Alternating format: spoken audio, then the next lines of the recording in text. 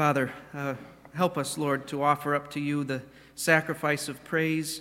There's so many things that we can allow to get in the way of us giving you the fruit of our lips, that is the praises of your name. But Lord, your greatness and your might and your worth is such that there's no inconvenience, no trial, nothing that should ever stop us from exalting your name and declaring your praises to everyone around us. And Lord, we pray that every day we would remember your greatness and your worth and how you deserve, Lord, for us to sing loud your praises. Make us true worshipers of yours, true worshipers of your Son, our Lord Jesus, true worshipers of your Spirit.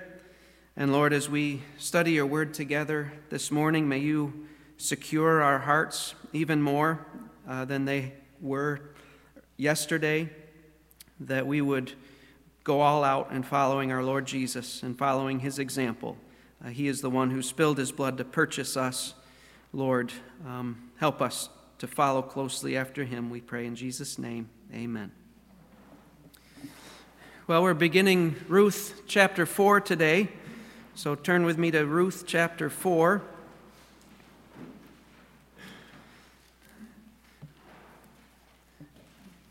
And my intention was to go through the first 12 verses, but I figured out last night I bit off way more than I could chew, and it was just going to be a data dump, which none of you would be thrilled by, so we cut it in half. We're going to look at the first 8 verses of chapter 4. So let me read those verses for us. Ruth chapter 4, verses 1 through 8 says, "Now Boaz went up to the gate and sat down there, and behold, the close relative of whom Boaz spoke was passing by. So he said, 'Turn aside, friend, sit down here.' And he turned aside and sat down. He took 10 men of the elders of the city and said, 'Sit down here.' So they sat down. Then he said to the closest relative, 'Naomi, who has come back from the land of Moab, has to sell the piece of land which belonged to our brother Elimelech. So I thought to inform you, saying, buy it before those who are sitting here and before the elders of my people. If you will not redeem it, or if you will redeem it, but if not, tell me that I may know, for there is no one but you to redeem it, and I am after you.' And he said, 'I will redeem it.' Then Boaz said, 'On the day you buy the field from the hand of Naomi, you must also acquire Ruth the Moabitess, the widow of the deceased, in order to raise up the name of the deceased on his inheritance.' The closest relative said, 'I cannot redeem it for myself, because I would jeopardize my own inheritance. Redeem it for yourself. You may have my right of redemption, for I cannot redeem it.' Now this was the custom in former times in Israel concerning the redemption and the exchange of land to confirm any matter. A man removed his sandal and gave it to another, and this was the manner of attestation in Israel. So the closest relative said to Boaz, 'Buy it for yourself.' And he removed his sandal." Tomorrow, as you all know, is Memorial Day. It's a day when we remember the men and the women who, in the words of Abraham Lincoln in his Gettysburg Address, they laid down their lives, they gave the last full measure of devotion. They laid down their lives in service to others. And our Lord Jesus, on the night before he was betrayed and crucified, said this in John's Gospel, chapter 15, verse 13. He said, "Greater love has no one than this, that one lay down his life for his friends." Jesus himself, the very next day, after having said those words, would give his last full measure of devotion and lovingly lay down his life. And he would do so to an infinitely greater degree than any who have gone before him or any who have come after him. He, as God incarnate, laid down his human life, bearing the just wrath of God in payment for the sins of his people. And in so doing, not only did he purchase eternal redemption for his people, but he also gave his people an example to follow. As those who follow Christ, our lives are to be marked by the same selfless, loving kindness for others that he himself displayed by loving his people to the end. In Ruth 4, we see the meeting of two men. Both of these men are potential redeemers. Both of them have the opportunity to lay down their lives in service to two needy women and in service to the memory of their dead relatives. They will both have the opportunity to love this struggling family to the end. But one of these men will stop short of doing so, and one of these men will not. He will go all the way. In the man who stops short, we will find an example to avoid. But in the example of the man who does not stop short, we will find an example to follow. But in both cases, we will find ourselves driven to Jesus Christ to find forgiveness for our selfishness and to find power to live a life of selflessness.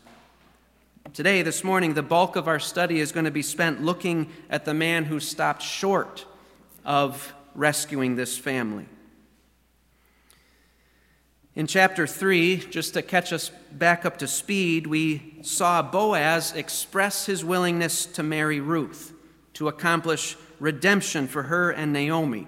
But as you remember, there was a complication. There was another man, another redeemer, one who was more closely related to Naomi than Boaz was. And because he was more closely related, it was this man who bore the right and the responsibility to redeem them. So before Boaz could act to redeem Ruth and Naomi, he first needed to know whether or not this closer relative wanted to do it himself. And in chapter 3, verse 13, Boaz promised Ruth that he would get the matter of her redemption sorted out that morning. That brings us to verse 1. In verses 1 and 2, we see Boaz basically setting the stage to accomplish Ruth's redemption. Let's look at verse 1. It says, "Now Boaz went up to the gate and sat down there, and behold, the close relative, or the redeemer, of whom Boaz spoke, was passing by. So he said, 'Turn aside, friend, sit down here.' And he turned aside and sat down." So Boaz, having left early that morning to accomplish what he had promised to Ruth that he would accomplish, came to the gate of Bethlehem. And the gate of a city was more than just an entryway.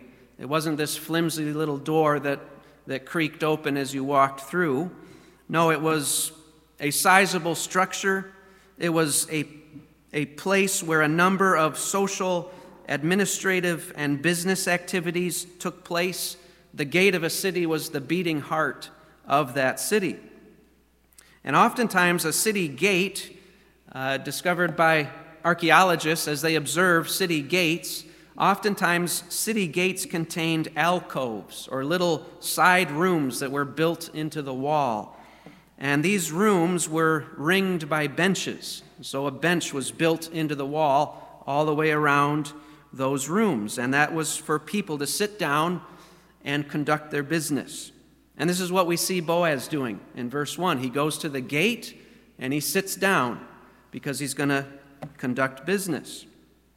And as Boaz sits down, the narrator tells us, "Behold, the kinsman redeemer of whom Boaz spoke was passing by."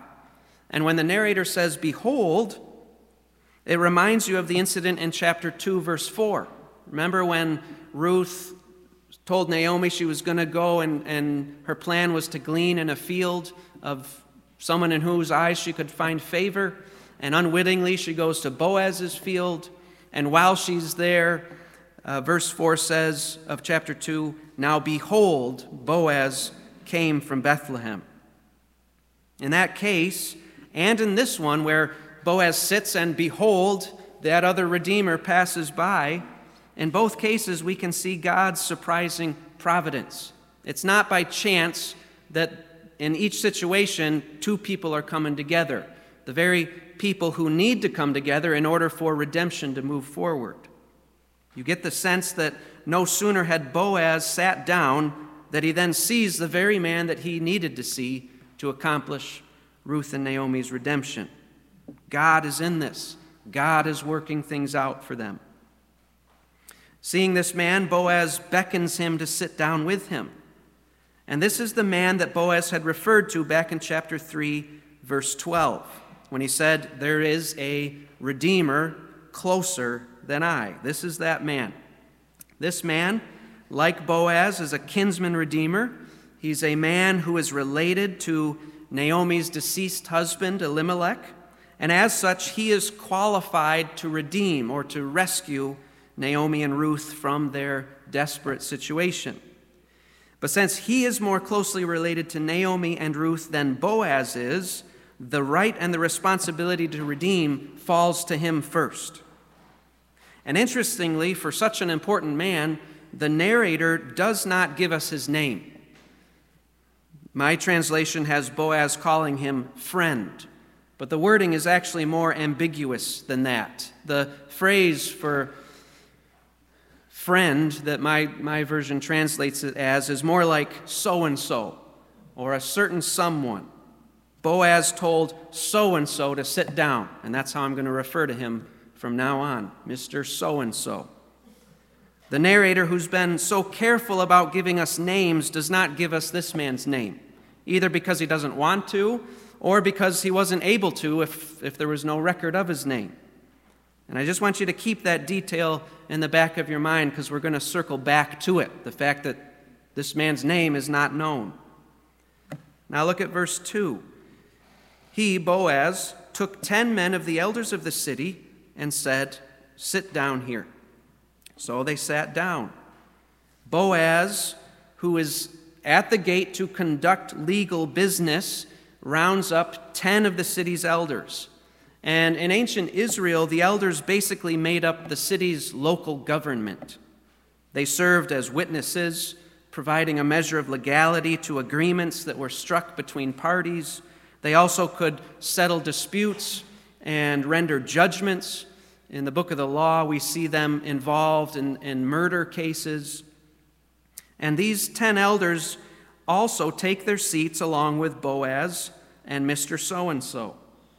So with all the pieces in place, Boaz is ready to conduct his business. He has everyone he needs in order to legally bring about the accomplishment of Naomi and Ruth's redemption. And just like he promised, he's not wasted any time in seeking after their redemption. So Boaz has set the stage for the redemption of Ruth and Naomi. Now we come to verses 3 through 8, where we're going to find Mr. So-and-so stopping short of accomplishing redemption for these two women. Now, before I get into the details of verses 3 through 8, I just want to be upfront with you all that I'm not fully confident in my understanding of every detail of this passage. As you'll see later in verse 7, you see there that the narrator has to explain a custom to his readers, a custom that over time general knowledge had been lost of. And if you think about that fact and compare where we stand today compared to where this author's readers originally stood, if they had lost information by that time, how much more information has been lost to us? We don't understand certain customs that took place. The Old Testament law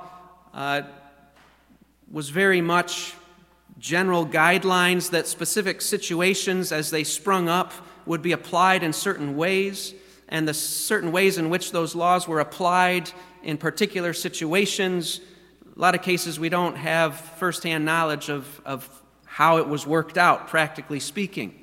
And what we're going to see in this passage is a host of Old Testament laws converging in their relevance to what is going to take place. And there's a lot of background that it's hard to put your finger on in knowing how that law was supposed to play out in this specific situation. And as I studied this passage for myself, and as I read the commentators, I discovered that at certain points we were all, me and the guys in the books I was reading, were trying to feel our way through the dark to figure out what exactly is happening. But I think you'll see that the overall meaning is still clear enough. So if, as I work through this, you find yourself getting a bit confused, it's probably because I'm still confused and I'm explaining it in a confused manner. But don't give up on the passage. There's still stuff here to challenge us and to grow us. So let's try to pick our way through verses 3 through 8 of chapter 4. We find Boaz begin his business. Verse 3. Then he, Boaz, said to the Redeemer, the closer relative, Naomi, who has come back from the land of Moab, has to sell the piece of land which belonged to our brother Elimelech. Boaz tells Mr. So-and-so that Naomi intends to sell the field of her husband Elimelech. Now, this is the first we're hearing of this, right? We haven't heard of Naomi wanting or needing to sell a field. This is the first we're hearing of it. But no doubt it's her poverty that has put her in this position to have to sell land in order to raise funds to live off of. Now, we have to take a moment here and get into the weeds of the Old Testament law in order to understand a little better what's going on here. When Boaz tells Mr. So-and-so that Naomi has to sell her husband's land, he doesn't mean sell in the way you and I mean it when we say it. If I sold you a piece of land, that land is yours permanently, free and clear. It's not going to revert back to me. It's yours unless you want to sell it to someone else. But that's not the way it worked in Israel. Turn back with me to Leviticus chapter 25 to see this.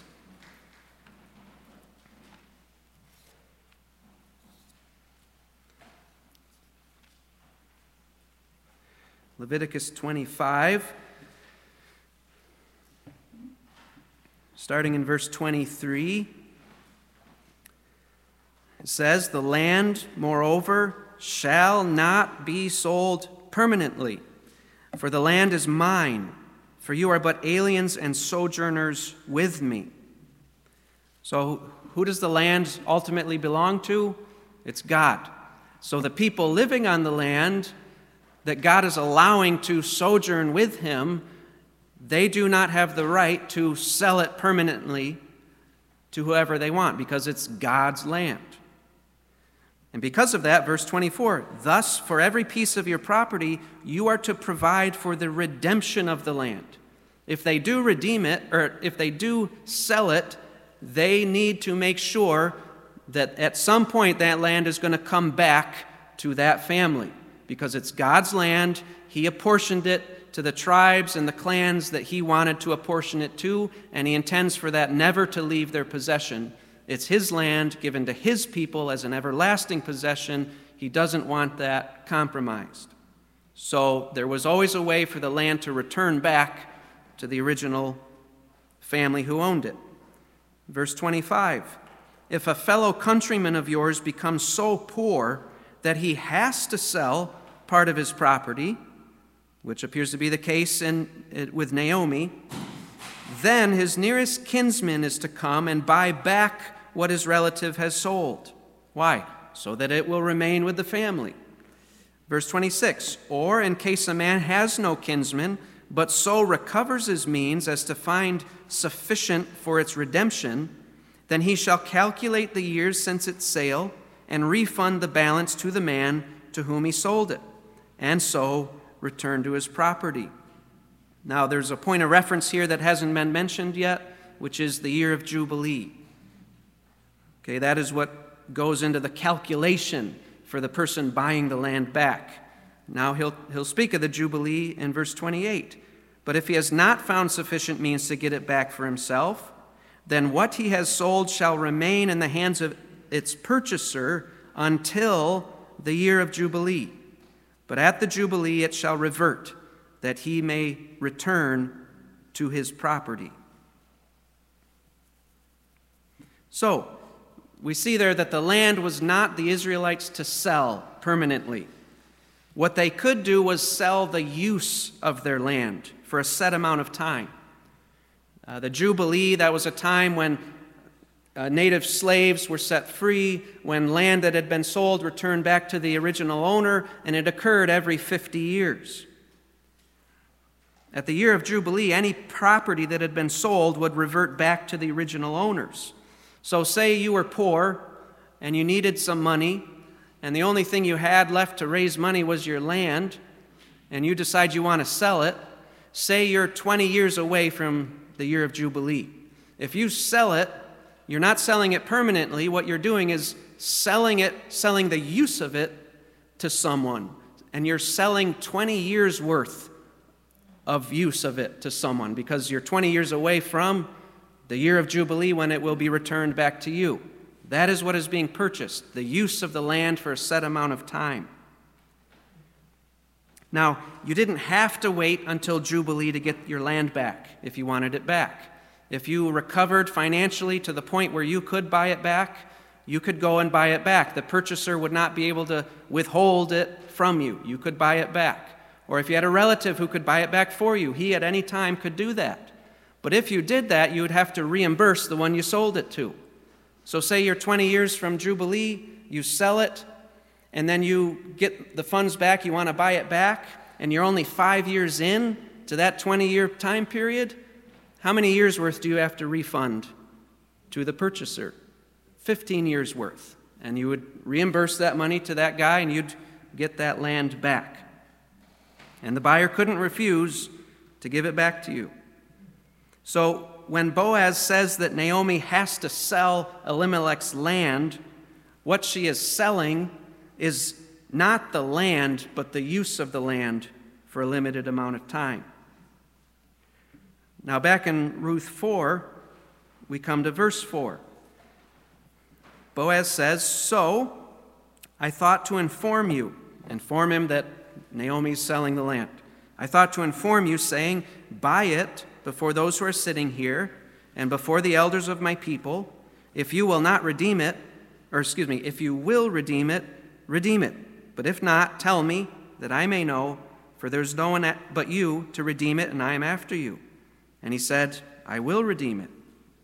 So in verse 4, Boaz says that he thought to inform Mr. So-and-so of the fact that Naomi's selling the land by calling on him to buy it, to buy the use of it, and to do so in a public manner, to make that purchase legal and binding by committing to it in front of the elders whom Boaz had gathered together.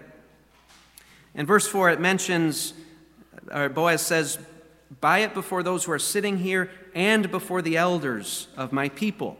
It seems as though some other rubberneckers or onlookers had passed by and they saw what was going on and sat down to watch. Well, they also would serve as witnesses to what's going on.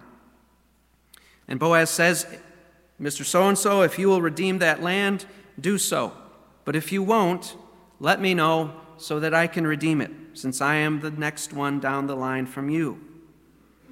Now, this sounds like a good deal to Mr. So-and-so. Therefore, he says, "All right, yes, I will redeem it." Now, why was it a good deal for him? Well, according to commentator Robert Hubbard, quote, "Financially, the investment was a bargain without risk. There were no known heirs of Elimelech to reclaim title to the property later, and elderly Naomi was certainly unlikely to produce any. So she's selling. She's not going to recover financially to get it back. She has no children who at some point will want to get it back. And he's the one down the line, so nobody's going to cut in front of him and buy it back. He's got it for a good amount of time." Hubbard continues. He says, "Even the year of Jubilee, were it applicable, would pose no threat to his ownership. Hence, his little investment would develop into years of productive, profitable harvests. It would enlarge the inheritance of his heirs," unquote. Now, why would the year of Jubilee not threaten his use of the field? Well, now let's go to Numbers, chapter 27, where we find another law that relates to this situation. In this chapter, we see the daughters of Zelophehad, as that second generation of Israelites are about to enter the promised land. Their father died in the wilderness without having any sons. And as they're going into the promised land, what's going to happen? The promised land is going to be apportioned to everybody who comes. But their dad is dead. There's no sons. And so they realize, Dad's not going to get any land.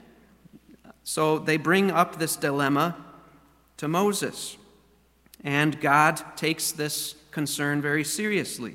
So Numbers 27, verse 8. This is what God says. He says, "Further you shall speak to the sons of Israel, saying, if a man dies and has no son, then you shall transfer his inheritance to his daughter. If he has no daughter, then you shall give his inheritance to his brothers. If he has no brothers, then you shall give his inheritance to his father's brothers. If his father has no brothers, then you shall give his inheritance to his nearest relative in his own family, and he shall possess it. And it shall be a statutory ordinance to the sons of Israel, just as the Lord commanded Moses." So you see, if Mr. So-and-so gets this land, because Naomi's husband Elimelech had no surviving offspring, there would be no one for the land to revert back to at the year of Jubilee except for who? Mr. So-and-so, because he's the closest relative. So it's going to be his permanently. So it's a good deal for him. He doesn't have to wait for Naomi to die. He can buy it now, get use of it now, and when she dies or when year of Jubilee comes, doesn't matter, it's still his. So in verse 4, we see Mr. So-and-so publicly express his willingness to redeem the field from Naomi. And now that he's done that, now that he's publicly said, yeah, I'll redeem it, Boaz chooses this time to bring up a condition on redeeming the land. And we find that in verse 5. Then Boaz said, "On the day you buy the field from the hand of Naomi, you must also acquire Ruth the Moabitess, the widow of the deceased, in order to raise up the name of the deceased on his inheritance." So in other words, if Mr. So-and-so is going to fulfill the role of redeemer for this family, he's going to need to do so fully. He can't say, well, I'll redeem her in this area, but not in this area. No, Boaz is saying, if you're going to be the redeemer, you got to redeem not only the land, but also Ruth as well. You got to redeem this family. You got to raise up a son in the name of Elimelech so that their inheritance will not pass from their family. What that means is that the land of Elimelech would not stay in the possession of Mr. So-and-so. Instead of staying in his possession, who would it go to? It would go to that son that he raised up in the name of Elimelech. And that was in keeping with another Old Testament law, the law of levirate marriage. Levirate just means brother-in-law. Let's look at that law, Deuteronomy 25. We've already read it before as we've gone through this, but if you're like me, you've forgotten. Deuteronomy 25. And I'm just going to read a portion of it now. We'll read the rest of the passage in Deuteronomy 25 later. But we're just going to look at verses 5 and 6 right now of Deuteronomy 25. It says, "When brothers live together and one of them dies and has no son," that's what's happened with Elimelech. That's what's happened with his sons Kilian and Mahlon. They died with no sons. "The wife of the deceased shall not be married outside the family to a strange man. Her husband's brother shall go into her and take her to himself as wife and perform the duty of a husband's brother to her." Verse 6, "It shall be that the firstborn whom she bears shall assume the name not of the father, but of the dead brother, so that his name will not be blotted out from Israel." And your name being blotted out, that was very much tied to the property that you had. All right? So, now that Boaz springs this condition on Mr. So-and-so, he is suddenly faced with a big test of loving kindness. How much loving kindness does he have? This added condition all of a sudden turns what looked like a great investment, financially speaking, into a bad investment. And so the question facing Mr. So-and-so is this: is he willing not only to buy Elimelech's field, but also to marry Elimelech's daughter-in-law in order to have a son with her, so that when that son grows up, that land will go to that son and remain the land of Elimelech? It would mean that eventually Mr. So-and-so will lose this land. He won't get to keep it permanent. He will lose it with this added condition. He may spend a lot of money buying the land only to lose it to the firstborn son that Ruth has. Not only that, but he will be stuck continuing to shoulder the economic burden of taking care of Naomi, taking care of Ruth, taking care of that firstborn child and any other children that he has with her. Faced with this condition, we're going to discover what's in this man's heart. What is his motivation for redeeming the land? Why did he say in verse 4, I'll redeem it? Was he truly looking out for the best interests of Elimelech's family? Was he truly desiring to keep the land within the family so that Elimelech's name would not be blotted out? Or was he just looking for another revenue stream? Was he just looking for another way to make some money?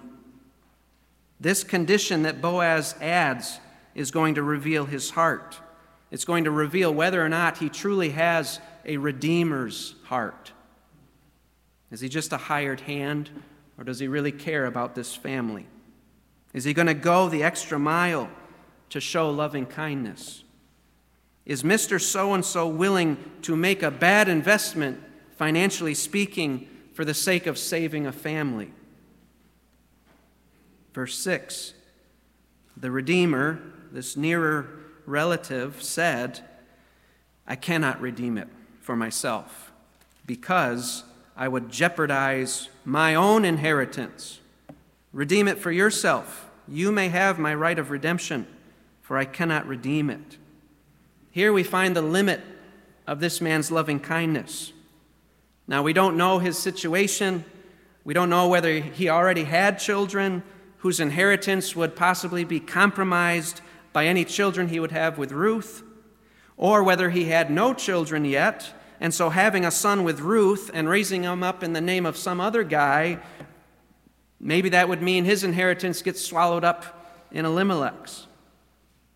Whatever the case may be, because Mr. So-and-so's own inheritance will be jeopardized, he is unwilling to be the redeemer of this family.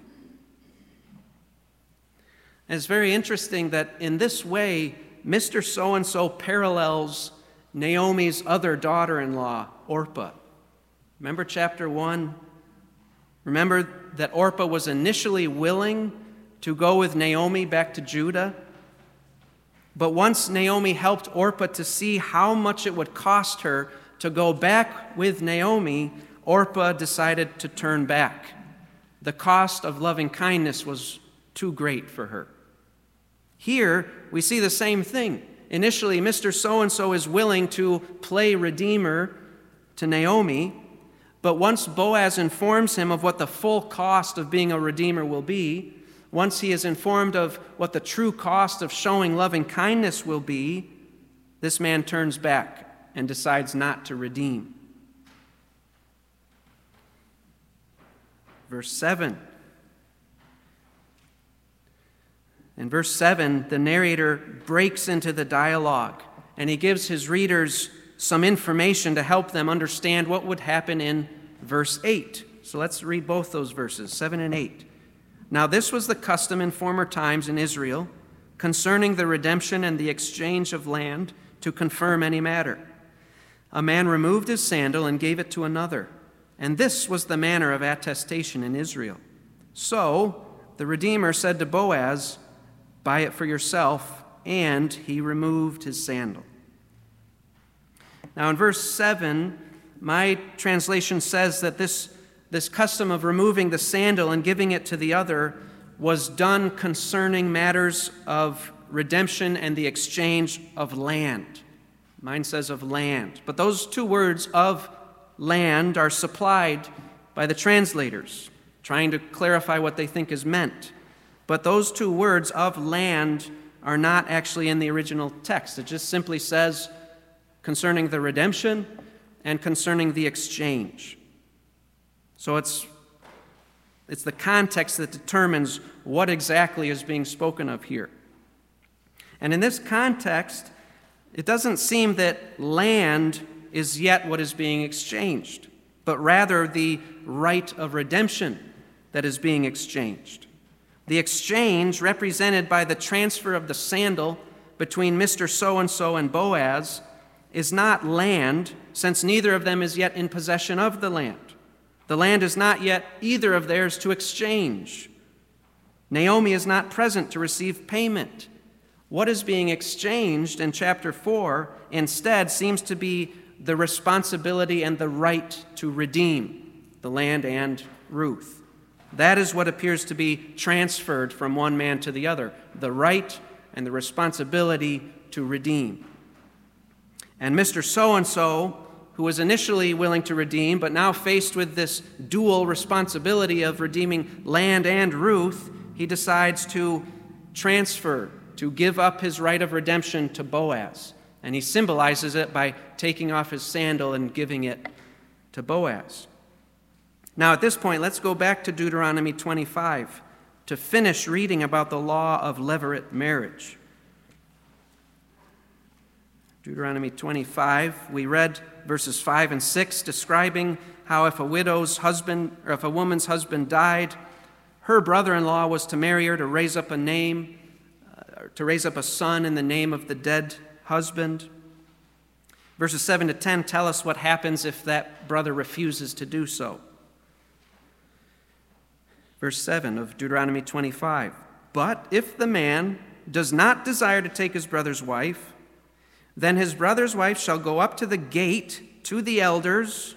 Again, that's what we see in chapter 4. There's a gate with the elders. And say, my husband's brother refuses to establish a name for his brother in Israel. He is not willing to perform the duty of a husband's brother to me. Then the elders of his city shall summon him and speak to him. And if he persists and says, I do not desire to take her, then his brother's wife shall come to him in the sight of the elders and pull his sandal off his foot and spit in his face. And she shall declare, thus it is done to the man who does not build up his brother's house. In Israel, his name shall be called the house of him whose sandal is removed.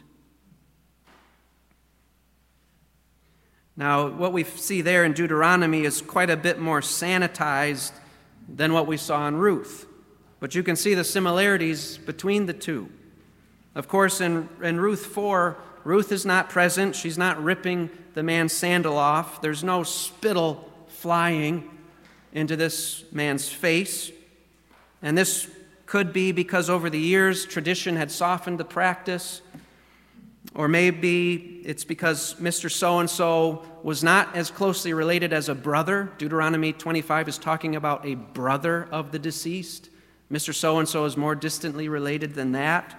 And so maybe his offense is not quite so shameful as it would be for a blood brother, more closely related. But you see in both cases that the refusal to exercise the right and the responsibility of redeeming a widow is communicated by what? The removal of the sandal. And there's another similarity here. In Deuteronomy, who does the man become known as because of his shameful refusal to build up his brother's house? We saw it in verse 10. In Israel, his name shall be called what? The house of him whose sandal is removed. In the book of Ruth, chapter 4, how is Mr. So-and-so remembered?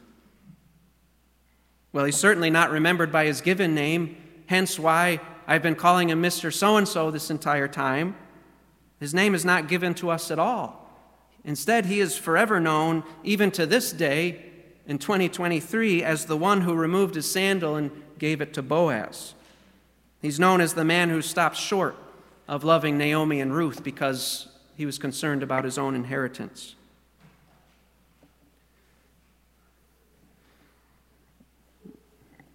Now, before we look down on this man, we need to examine our own hearts. How often will you and I show love to someone only up until the point when the cost of doing so begins to hurt? If you don't keep loving past the point of pain, it may be that your quote-unquote love for the other person that you thought you were displaying loving kindness to up until that point was really only love for who? yourself. You may have been only thinking about what you could get out of the situation for yourself. Certainly, showing loving kindness, that can boost your reputation. It can put the other person in your debt, though you would never say that's what you were trying to do. It can result in other forms of personal gain. But the question is, will you continue to love that brother or sister in Christ? Will you continue to love that unbeliever even when it hurts your reputation? Even when that person can never pay you back? Even when it will put your own livelihood and future worldly comforts at risk? I think if we're honest, we find ourselves in this man's sandals more often than we would like to admit. We often find that there's a limit to the amount of loving kindness I'm willing to display to someone else. And that's just another way of saying I'm selfish. We too quickly look to see if there's anyone else's foot that I can stick that sandal on, because I don't want to shoulder the burden anymore of taking care of this person.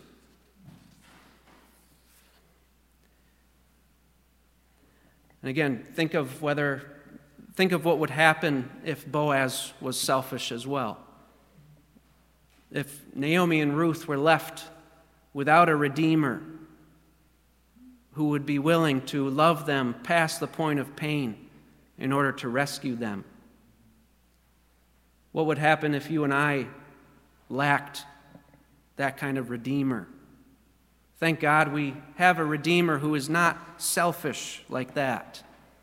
2 Corinthians 8, verse 9 says, "For you know the grace of our Lord Jesus Christ, that though he was rich, yet for your sake he became poor, so that you, through his poverty, might become rich." Mr. So-and-so wasn't willing to become poor to enrich Naomi and Ruth. He just wanted to hang on to what he had. But God the Son, at unimaginable cost to himself, took on flesh and he dwelt among us. We see that in John's Gospel, chapter 1, verse 14. "And the Word, who is God, the Word became flesh and dwelt among us, and we saw his glory. Glory is of the only begotten from the Father, full of grace and truth."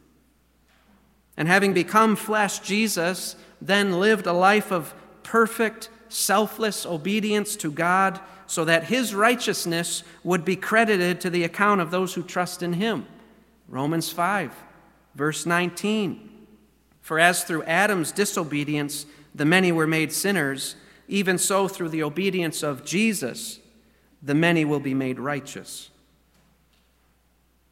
And then he died on the cross, paying for the sins of his people in full in order to redeem them. Ephesians 1, verse 7, "In him we have redemption through his blood, the forgiveness of our trespasses, according to the riches of his grace." And then he rose from the dead, so that those who have turned from their sins and who have placed their faith in him as their Lord and Savior would receive the free gift of eternal life. We see that in 1 Corinthians 15, 20 to 22. "But now Christ has been raised from the dead, the firstfruits of those who are asleep. For since by a man came death, by a man also came the resurrection of the dead. For as in Adam all die, so also in Christ all will be made alive." And the risen and ascended Jesus has united those who trust in him to himself, and he has placed his Holy Spirit inside of them, so that they too can become selfless like him and show loving kindness to others the way he has shown it to us. That's what he promised us in John 14, 16 to 17.